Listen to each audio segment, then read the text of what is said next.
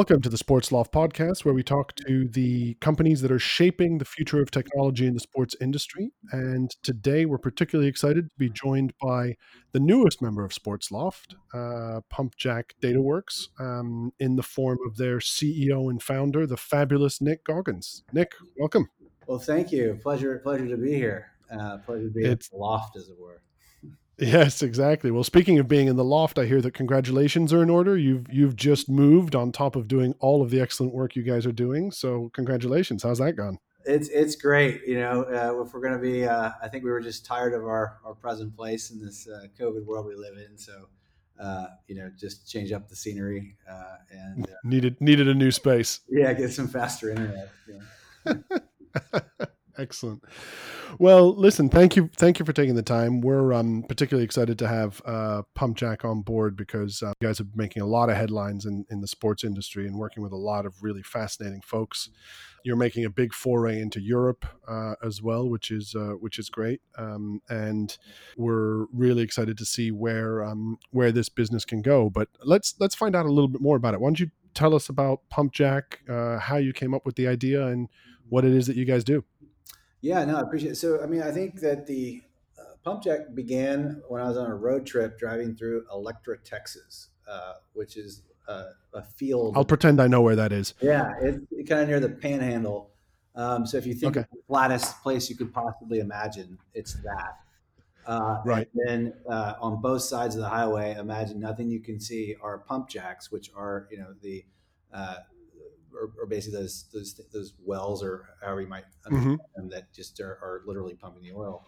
It's one of the more famous oil fields. But you know, in that moment, it was just bringing all together the metaphors we've heard and data is new oil, et cetera. And I'd been thinking about that as I was about to start a new vision. I was doing some sports tech investments at the time, and that was kind of kind of the genesis of really kind of beginning into that and really wanting to start this journey and called a friend of mine, Tom Tursick, who had been at Madison Square Garden, and we kind of connected on opportunities and kind of bringing data to life for organizations in sports entertainment. And and he said, "Yeah, that sounds great." And so that was soon after that we kind of made one of our first moves, which was the acquisition of a company called Tixi that had provided the mobile app, digital ticketing, and a analytics backend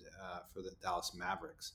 And so that kind of started the process where we've been scaling out those variety of different systems into the kind of present fan data cloud that we've developed now at PumpJack. Great. And the Mavericks, of course, noted for being front runners on all things technology, from performance to actual engagement with fans. So really cool to be jumping in bed with that from an early stage. But listen, one question that I always ask myself, because data is the new oil, and everybody wants to kind of jump on that bandwagon. Everybody sees the Facebooks and the Amazons and the Netflix who've become huge companies off the back of data. Mhm. What is data? How can we quantify it, and how can we understand it better within the sports industry? Yeah, I think it's a question that is not asked a lot. To be honest with you, we all, it's like you like to get on the circuits, and data is important, data is valuable. Everybody nods. What is, to your point? What is it ultimately, and how is it different? So I think as we talk about data in the sports context, I mean the first division is kind of splitting between the different sides of a sports business, right? So there's the pitch, and then there's the rest of the business. So just for a second, let's suspend that this conversation that we're going to have around data is not about uh, Moneyball and on the field analytics. It can be, but let's just remove that from the equation for a second. I think sports is So largely we're removing performance. We're talking about business ops. correct, and I think some of the irony that as things have evolved so quickly on the pitch and making and field and arenas, courts, making that better. There's been a lag in kind of the organization understanding itself and its connection with fans uh, at the same speed of intelligence and knowledge gain, whereas you have these other parties such as Facebook, Amazon that you mentioned, others that are meanwhile gaining the signal of sports interest appended to the deeper profiles and understandings they have. Ultimately, what that's starting to create is a frenemy relationship, right? Uh, uh, Mm. which is kind of saying, well, okay, ultimately, who's monetizing that digital engagement? Is it the Facebook ad platform that can now, I can buy, if I'm Budweiser, I can buy ads on Facebook with any kind of signal around they like the NBA or they like these Texas teams or et cetera. Hmm. But what can the team bring into the data game or the league or the federation that maybe these other systems don't know? And I think ultimately that is really, if we kind of look at the back up a step and let's say before there was digital, what is data, right? Mm.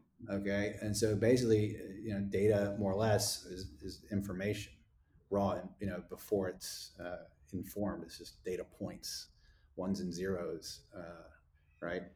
So kind of And that can be around anything, right? It could be correct. around age, it could be around gender, it could be about spending habits with the team, it could be around how you interact with the team when you're in the arena or at the stadium. Just like there's, it's sort of you sort of the mind boggles at all of the data that one could collect. I guess the art and the science and where you guys are really coming in is actually here's how you harness that, right? Correct, because I do think there is an art and a science, and I think that traditionally it's predominantly been art, right? So Hmm. if with respect to traditional, audience measurement models and statistics and all that, yes, that science and everything. But if we're just talking about the ultimate data point for 40 years of sports industry monetization, right? Basically, it kind of begins with the advent of the radio, right? So when the second, if we look at technology in sports and data points, right? Hmm. So after there was the ticket, the match, and maybe the paper the next day, well, if as soon as there was a radio broadcast, who listened and how many people Right. listened, right? So that Right. created a problem. Then obviously, maybe the next great technology is light of the stadium, right? Which now added Hmm. games and more. And then you have obviously TV and that growth. And really, if you think about how we're measuring the audience and how many and who they are, as far as it relates to the hardcore revenue, we're still in that world. We're not yet in a fully digitized world, and data is at present starting to catch up to that. Um, Hmm. and while that's happening, the it's also becoming more complicated to do so because you're seeing a great boon that's only been accelerated by this year of COVID restrictions and so forth, where more and more fans are engaging increasingly in distributed places, right? Which is Yeah. not necessarily a good or bad thing. It's just a fact, right? So Hmm. if we've gone from an area where we might have had at one time, maybe even just 5 years ago, where we might have 10 fan engagement technologies just in house, and then maybe some social media, and that's kind of our digital diaspora off broadcast, right? Well, what data points do we have from those? What are our rights with Hmm. those? How is that managed?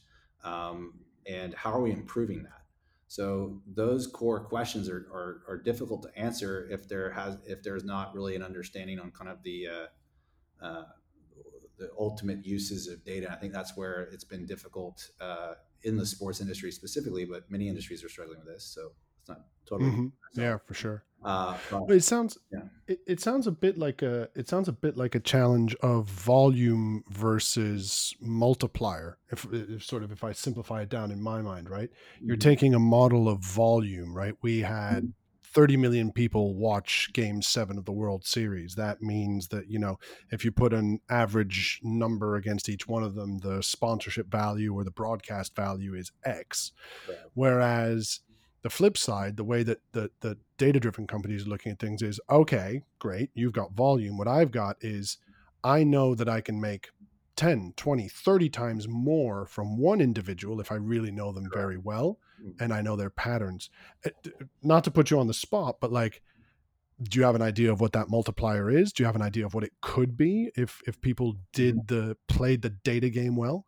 Yeah, no, it's a good question. I think there are a couple of things that go into that multiplier that I think if we kind of further talk about, let's keep going on what is data here, right? So, Mm-hmm. I kind of look at, there's a few more, but I think there's maybe six, maybe essential pillars of data uh, effectively. And each of these come together in thinking about what data is more valuable to tell a more valuable narrative and prove it.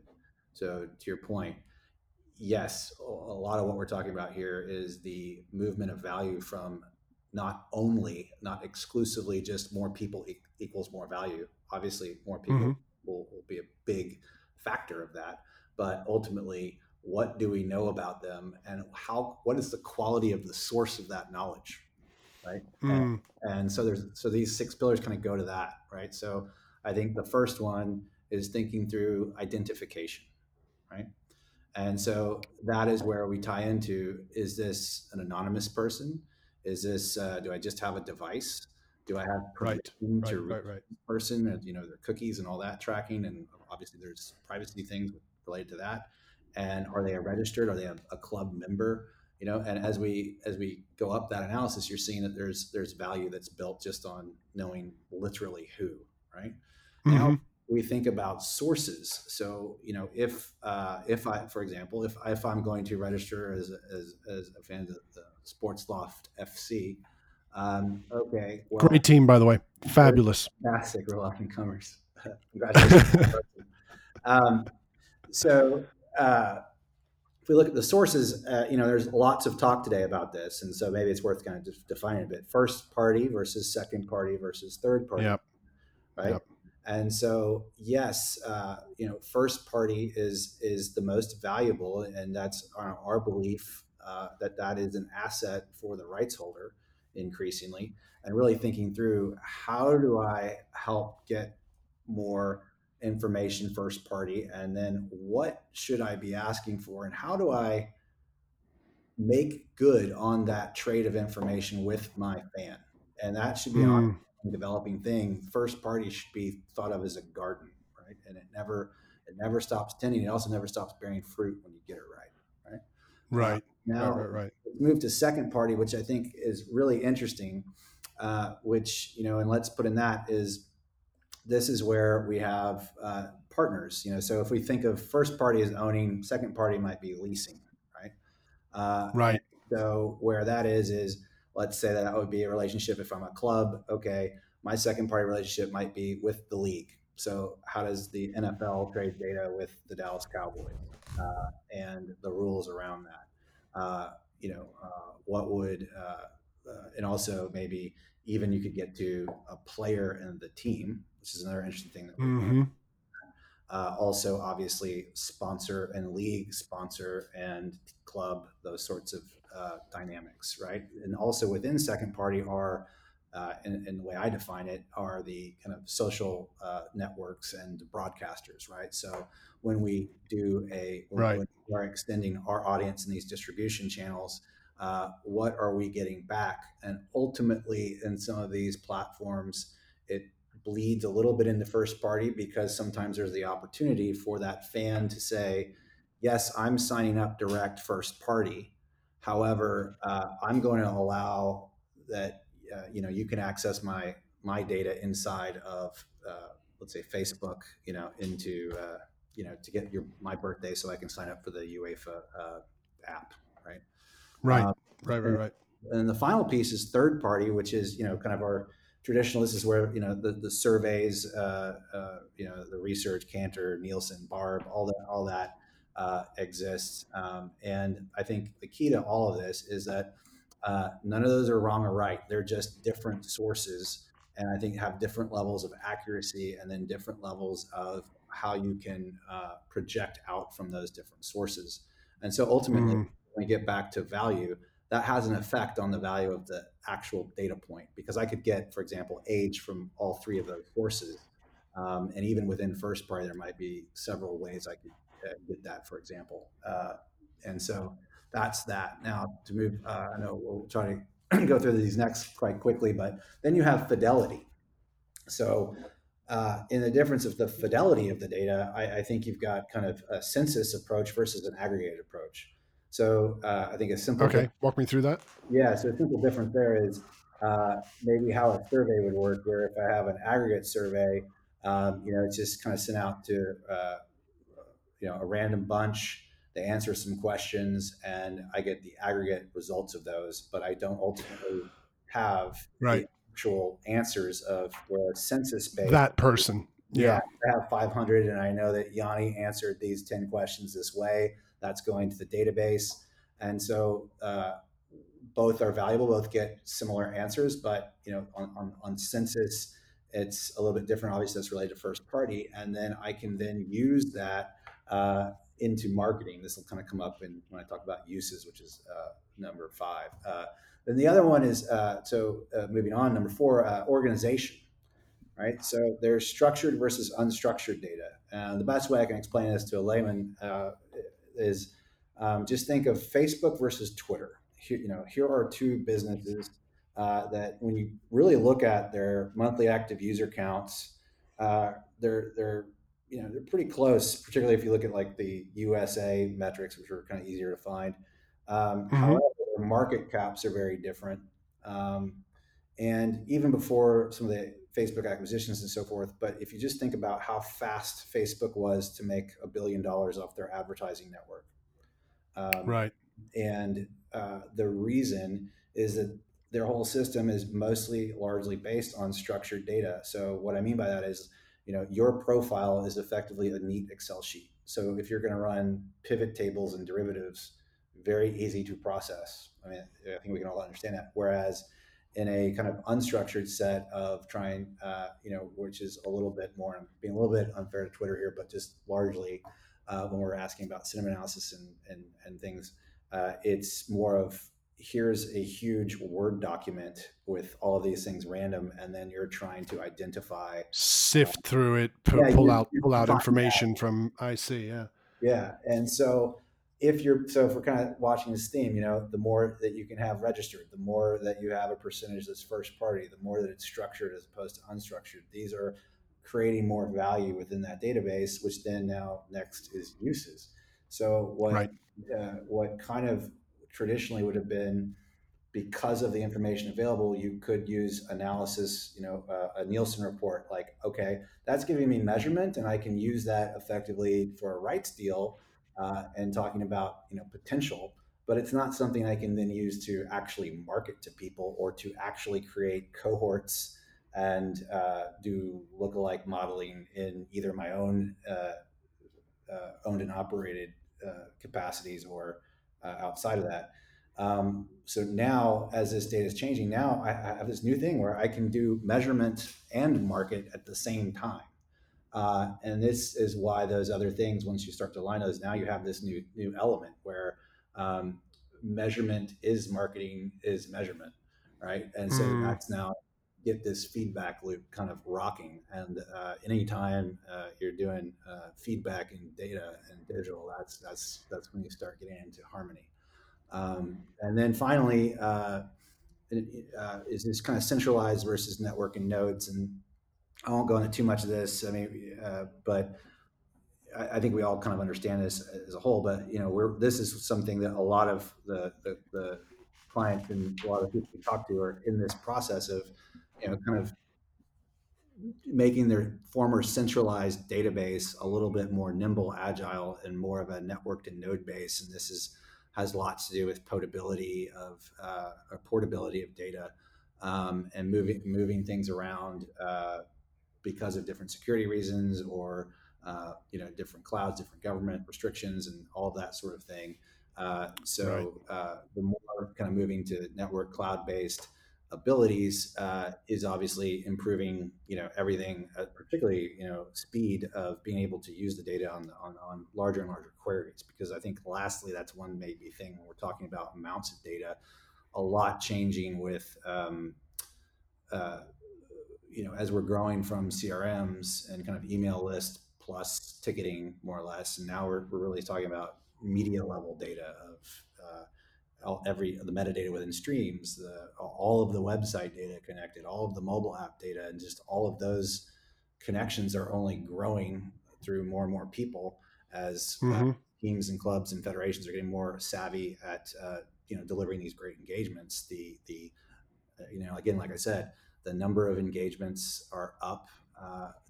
Digital, and also increasingly because more devices are moving into the physical space, IoT and Wi-Fi now, and 5G and Yep. all this.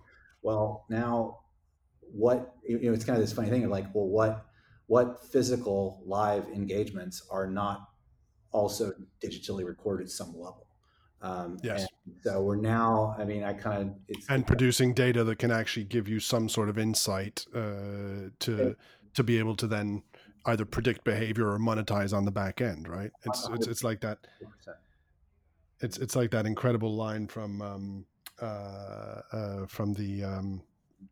film, the documentary, which I'm now blanking on, about Cambridge Analytica, where somebody says, "No, your device is not listening to you. That is how good these companies are at predicting your behavior and what you want, Mhm. because they have so much data and they can crunch through it, and they can say, actually, taking all these behavioral models, we think that because you've looked at all these things in the past 3 months, you're probably going to want a pair of purple socks, and you may have talked about them and then they popped up in your feed, but it's because they're predicting your behavior so well based on all the aggregated data that they have, which is incredible." Right. It's incredible. um, It's what's the other movie quote. They spend all the time, thinking if they could, they never thought if they should. And yes, yeah, exactly. And I think that's another opportunity for sports because the relationship of the sport brands and the shields in their communities are a totally different trust factor, which is also the unique value of it. That's the show of the passion and how sports can stop time, and it's timeless. But Yep. to that point, which is I think allowing more transparency in the use, and because look, even with COVID-19, if you think about who has access to these kinds of data, and increasingly, you've got, okay, if we take any civic area, okay, it's government, telecommunications, banking, and then your Facebook, Amazon's, Alibabas, and Yep. then then sports entertainment. So you tell me what of those five things, what is loved, right? Yep. So with that is opportunity, but also responsibility. And I think this is something that the ship in the ocean is taking us there as an industry, and I think it's going to unlock a whole lot of opportunities. And it's going to come up with some new conversations that we want to have. And I think that, frankly, I think with C19, I think the fans are bringing us there. I think that they want more direct connectivity with the club, because I think that if there is, to me, from what I see, if there is a theme of the younger audiences, we get asked about this a lot. What do you see in Gen Z, millennials, but Hmm. I guess Xena, authenticity, which again is one of the things that sports has in spades. And Yep. so this is what needs to be kind of the North Star, I think, when we think about data is authentic trades of information that are transparent as much as possible. And I think I've had some very exciting discussions recently, around these concepts with some leaders in the Mm. space that I think are, so I think there's going to be a rapid increase in data acuity. And I think another thing that we're seeing as a trend is more people coming from outside sports into key positions around whether they call Yeah. it digital transformation or serving that role that's very needed to be kind of between CTO, IT, commercial, marketing, and the executive team. And because data done right is aligning all of those perspectives, right? Yeah. And if you don't have those things lined up in kind of the concept of prioritization of the well, why are we doing data? What do we need to do with it? What do we expect from it? Then Yeah. ultimately it's not going to work very well. And I think that those have been some of the challenges historically for the industry.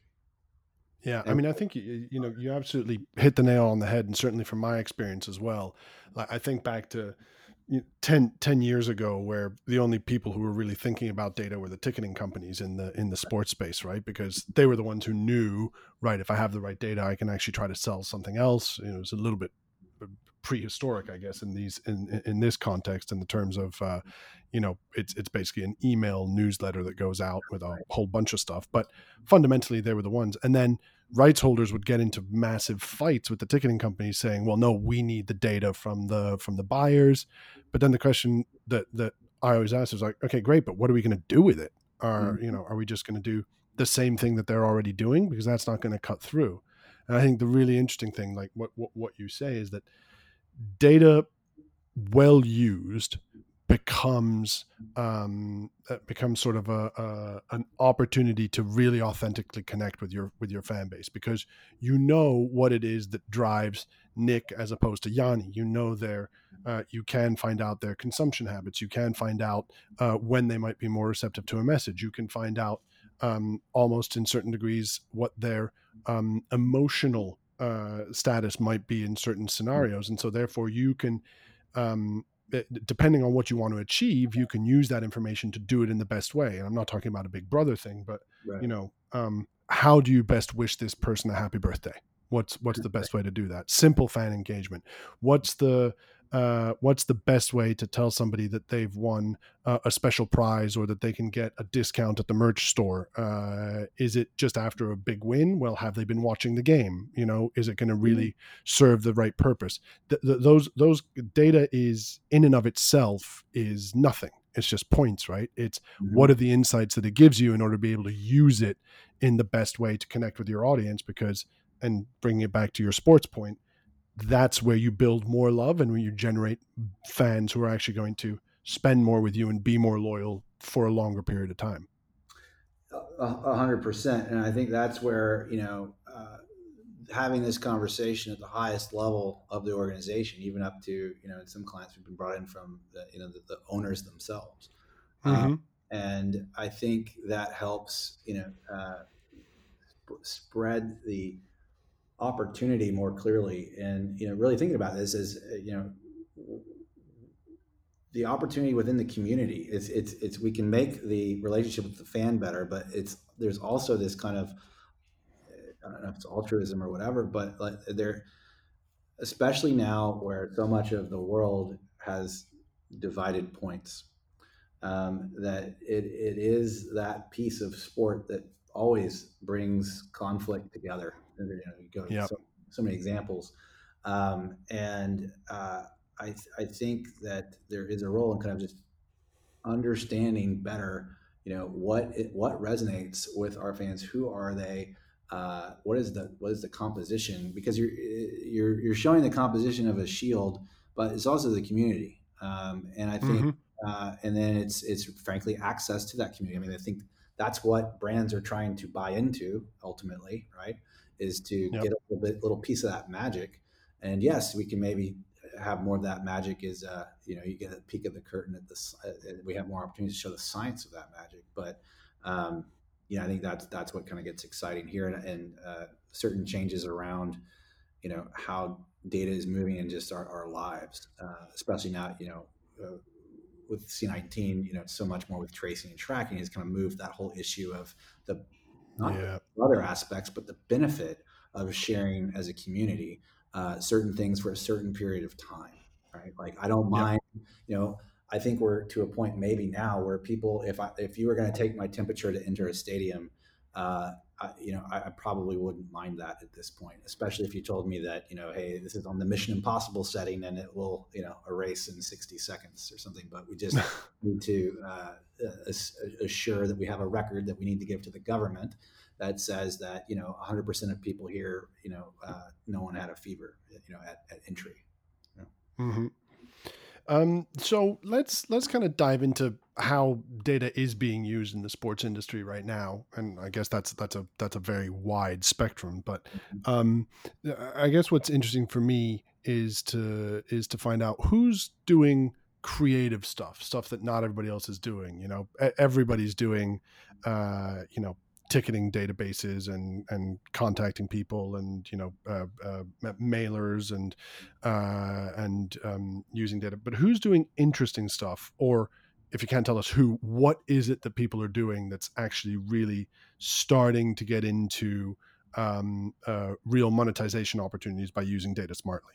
Yeah, no, I'll try to talk in generalities, but I think that what I see in those that are leading, I think a couple of things are really a rethink of some of this seems like very basic things, but it's just advancing it a little bit further, which is kind of evolving what traditionally would have been, kind of our CRM system, and Mm-hmm. think much more broadly about, uh, again, we're kind of talking about the evolution of the business, right? From kind of uh, ticketing plus broadcasts, right? And the measurement around that for sponsorship, right? To Yep. a minute, now we can track all of these things as we're talking about. And now the business is becoming more like a media enterprise, right? And with that, we need to kind of start thinking about much more than the kind of transactional relationship pieces, um, such that that's where a lot of the work has been done in the past. It's been good, but now it's like, Mm-hmm. well, we got to tie into streaming, and we got to think through. Um, improve some of the basics on the acuity on even web and mobile analytics, tracking the different behaviors that are coming there as apps are becoming, certainly that's another piece. I think is the evolution of what seems simple was the mobile app, but for so many years it was held back. I mean, it wasn't revenue generating, right? Yep. And I don't just mean getting a beer at my seat or something like that, but kind of understanding it for most clubs and leagues and things like this, that the app is that thing that could be in everybody's pocket, and and there are more ways to kind of get into that, and it has a lot of value in the different kinds of data that it can collect, but also different opportunities that it can connect a fan, and And so that's a huge point, isn't it? It's like data is not a panacea, right? It's not like, oh, collect data and suddenly you're going to be making a lot of revenue. It's just not the way it's just not the way it works. You need to know what you're collecting. You need to know how you're going to collect it. You need to know how you're going to use it, but you have to make that investment to do it in order to then reap the benefits behind. It's, yes, and and and you have to. traditionally sports rights holders have been very loath to take those kinds of risks. They have, and so that's resulted in kind of quote data strategies of like, okay, are we? I kind of heard this one the other day. Are we buying a data lake or a data warehouse? Right? Like, well, you know, hmm, you know, yeah, right. But really, what needs to be, Whichever you want. Yeah. yeah, is like is this what we're approaching here is yes. Look, the infrastructure. It's not just like if I buy the infrastructure, now I get the benefit.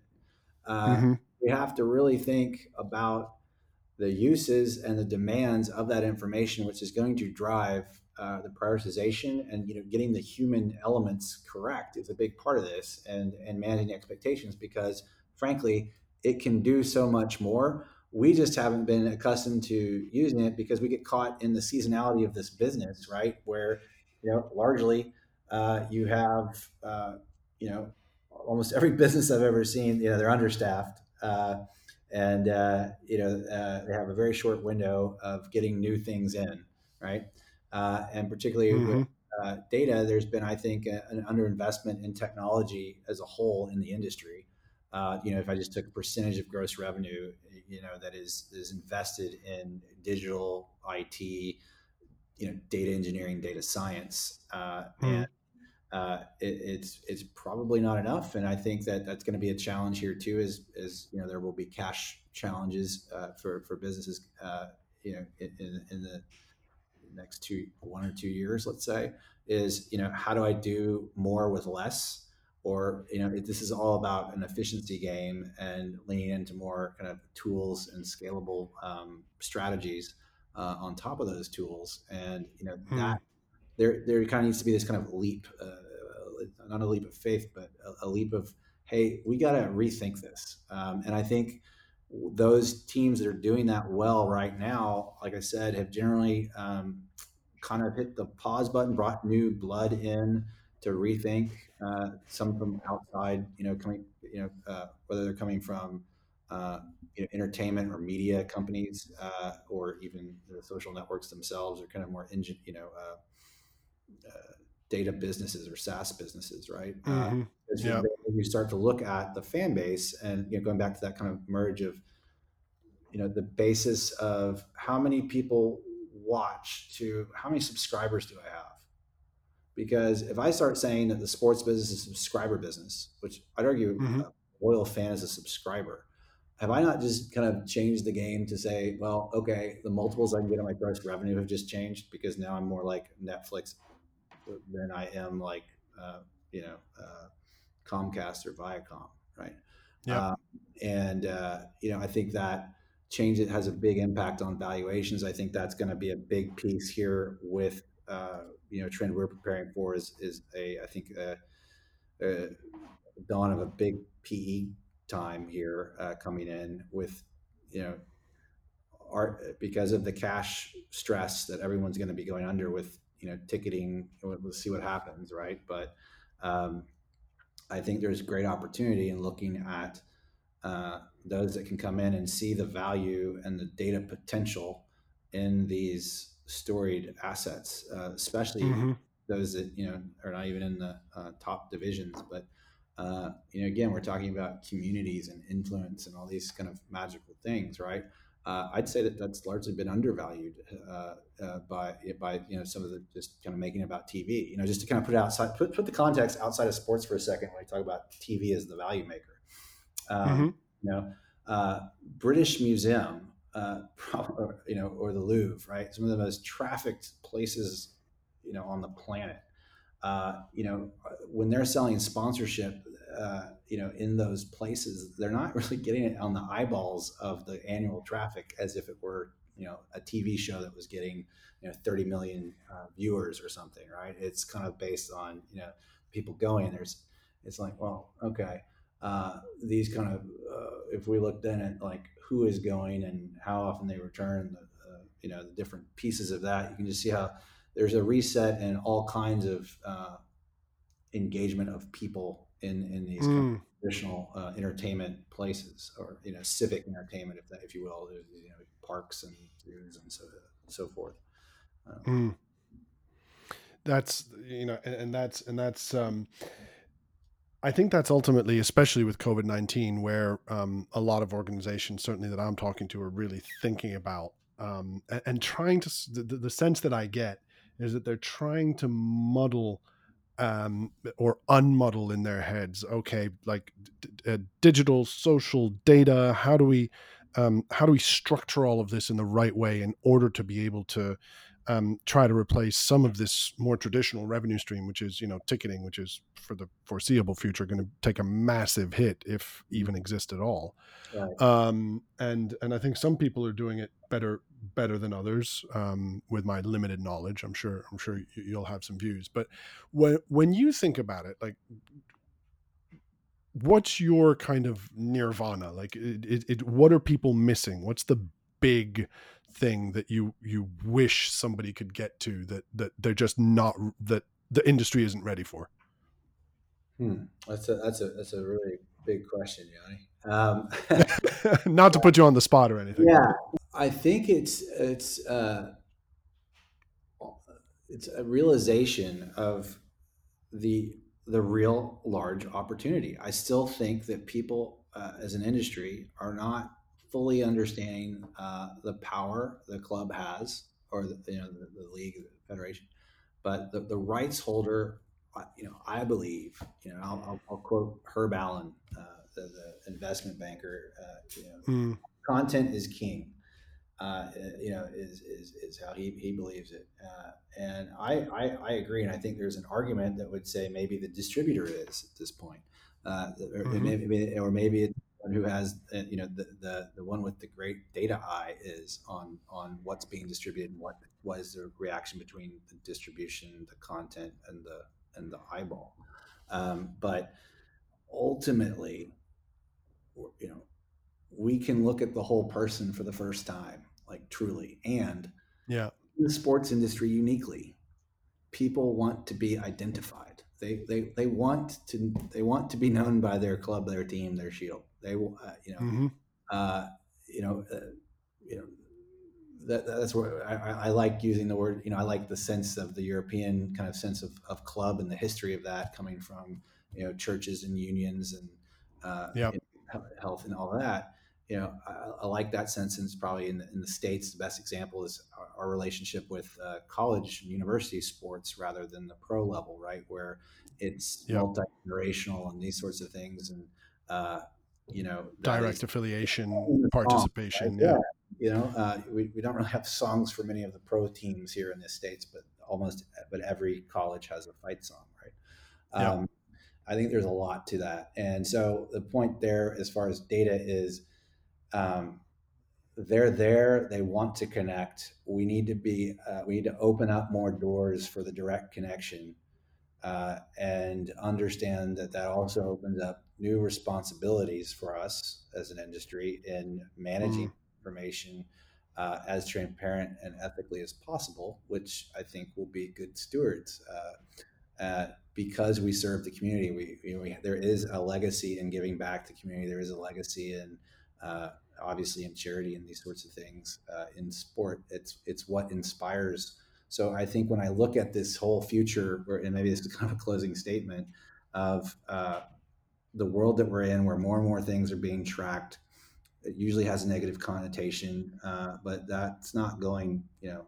That's Pandora's box, right? But the hope can be sports can lead in what is the best way to use data in a community. It can be that large, Mm. start small.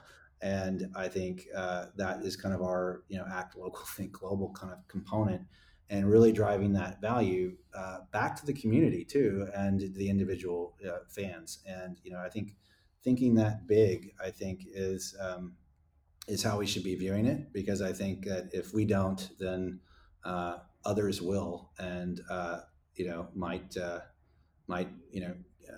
pay us up front a lower rate than what we don't want to To lose it. securitize it all and run off into the sunset with it. Right. I think the fear I have is that rights holders will undersell their opportunity in the next Mm-hmm. 2 3 years, and I think that's the real kind of rallying call for everybody. And I think that the C19 opportunity is that kind of chance where we can really say, well, hang on a minute, let's really do this right, and Yeah. really share. I think sharing best practices, is another piece I think is going to be very helpful around these organizations that develop, and I see that is starting to happen too. Yeah, for sure. There's a saying in the publishing industry that says that you only need 1,000 true fans to have a successful career, because they will continue to consume whatever it is that you pump out, books, websites, etc. And I think that's the biggest thing for me in this conversation. Even though, like I've told you before, I readily admit that I am a novice at this. I can't even pretend to have cracked the code, but I think that the the if the sports industry gets to a point where they understand that um, that we have the opportunity and the ability to build those kinds of relationships, and the technology is there to allow almost a one-to-one interaction with every single fan, Right. to change their perception, the magnitude of that, the goodwill that will generate, will repay, tenfold in terms of the benefits that will come to the business down the line. And It that's is, it is, I think, the next frontier, the next big sort of breakthrough. It's not going to be television money. It's not going to be, sponsorship, which, by the way, is driving a lot of this need to understand the fan base more. but it's going to be monetizing a deeper connection and a more regular interaction on an individual level that Yeah, is informed and structured by great understanding through data. yeah. I think you had a good word there in goodwill, right? So let's not forget Mm-hmm. goodwill is on a balance sheet. You know, so Yep. why is the data asset not on the balance sheet, right?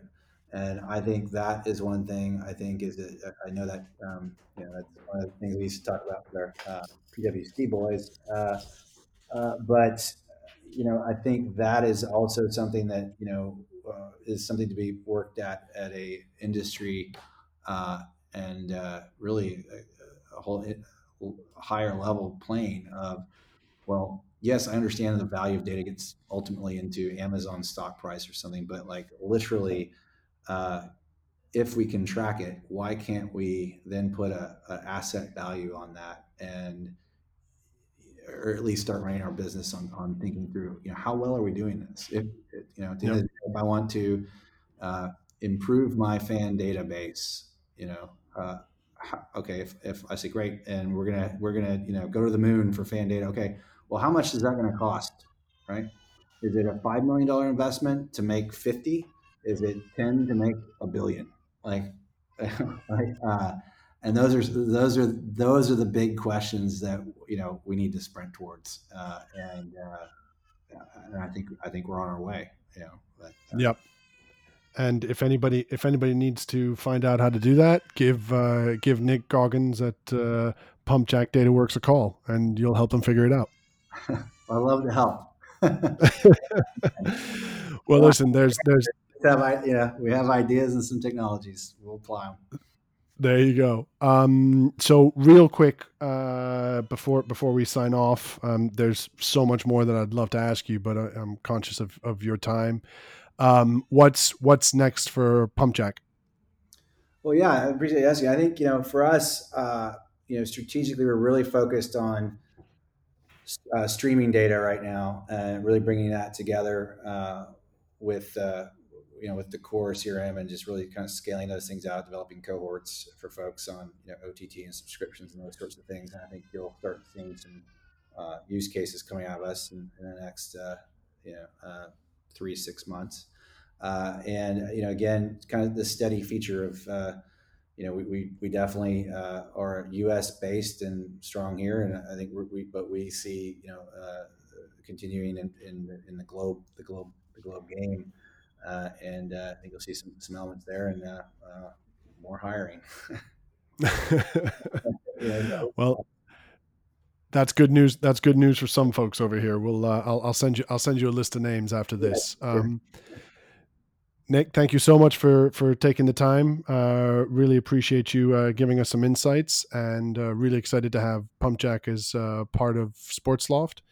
To our listeners, if you enjoyed today and you want to hear more from other tech leaders in the sports business industry, please click subscribe and follow our podcast. We will have one every 2 weeks at least.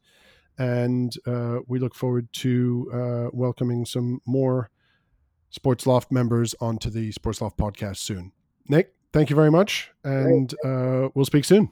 Yeah, appreciate it. Enjoyed it. I'll see you later. All Bye, right. Take care. everybody. All right.